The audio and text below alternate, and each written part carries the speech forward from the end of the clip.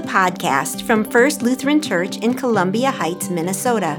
During the season of Lent, we are reading through the entire Gospel of Luke. Each day, you will hear a portion of the Gospel, followed by a brief meditation and a prayer. Subscribe to receive this podcast daily. Thank you for joining us.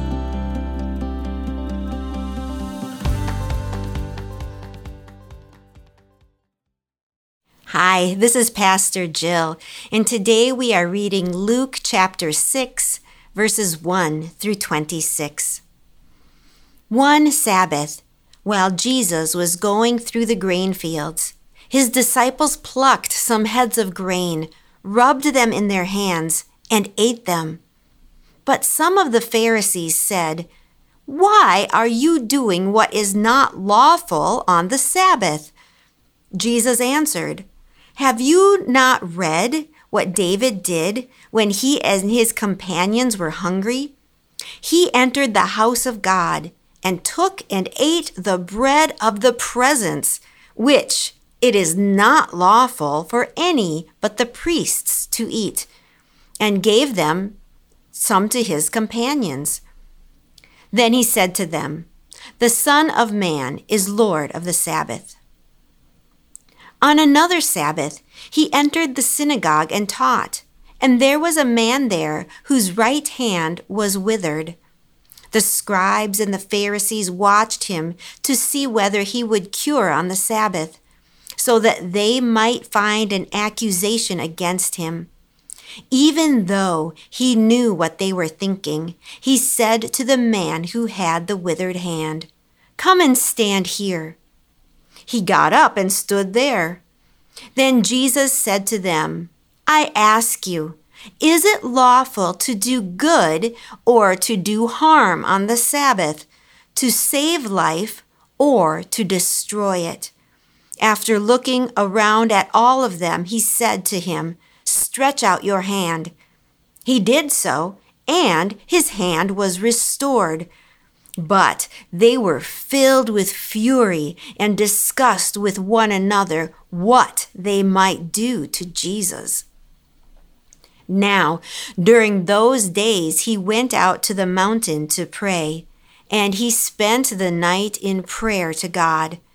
And when day came, he called his disciples and chose 12 of them, whom he also named apostles: Simon, whom he named Peter, and his brother Andrew, and James, and John, and Philip, and Bartholomew, and Matthew, and Thomas, and James, son of Alphaeus, and Simon, who is called the Zealot, and Judas, son of James, and Judas Iscariot, who became a traitor.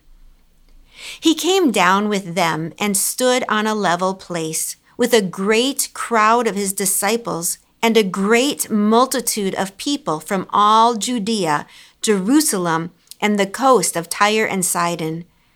They had come to hear him and to be healed of their diseases, and those who were troubled with unclean spirits were cured.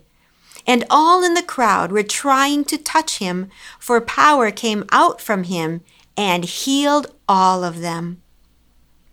Then he looked up at his disciples and said, "Blessed are you who are poor, for yours is the kingdom of God.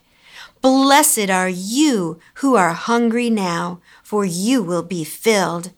Blessed are you who weep now, for you will laugh. Blessed are you when people hate you, and when they exclude you, revile you, and defame you on account of the Son of Man. Rejoice in that day and leap for joy, for surely your reward is great in heaven. For that is what their ancestors did to the prophets. But woe to you who are rich, for you have received your consolation. Woe to you who are full now, for you will be hungry. Woe to you who are laughing now, for you will mourn and weep. Woe to you when all speak well of you, for that is what their ancestors did to the false prophets. Here ends our reading. Jesus sure was good at making people angry. He never hurt anyone, but many people felt threatened by him. They were frightened that Jesus' words and deeds might disrupt their lives and the rules that made their lives make sense. Yet, Jesus was really good at breaking rules. Jesus broke rules that kept people poor or hungry or sick or separated from God. He broke rules that elevated some people over others and created different classes or unequally distributed privilege. Jesus broke human rules, which were breaking God's rules. Jesus said that the greatest commandment or rule is to love the Lord your God with all your heart and with all your soul and with all your mind. And the second is like it, love your neighbor as yourself. Any rule that doesn't uphold these two commandments is contrary to God's will and therefore needs to be broken. We have the same authority.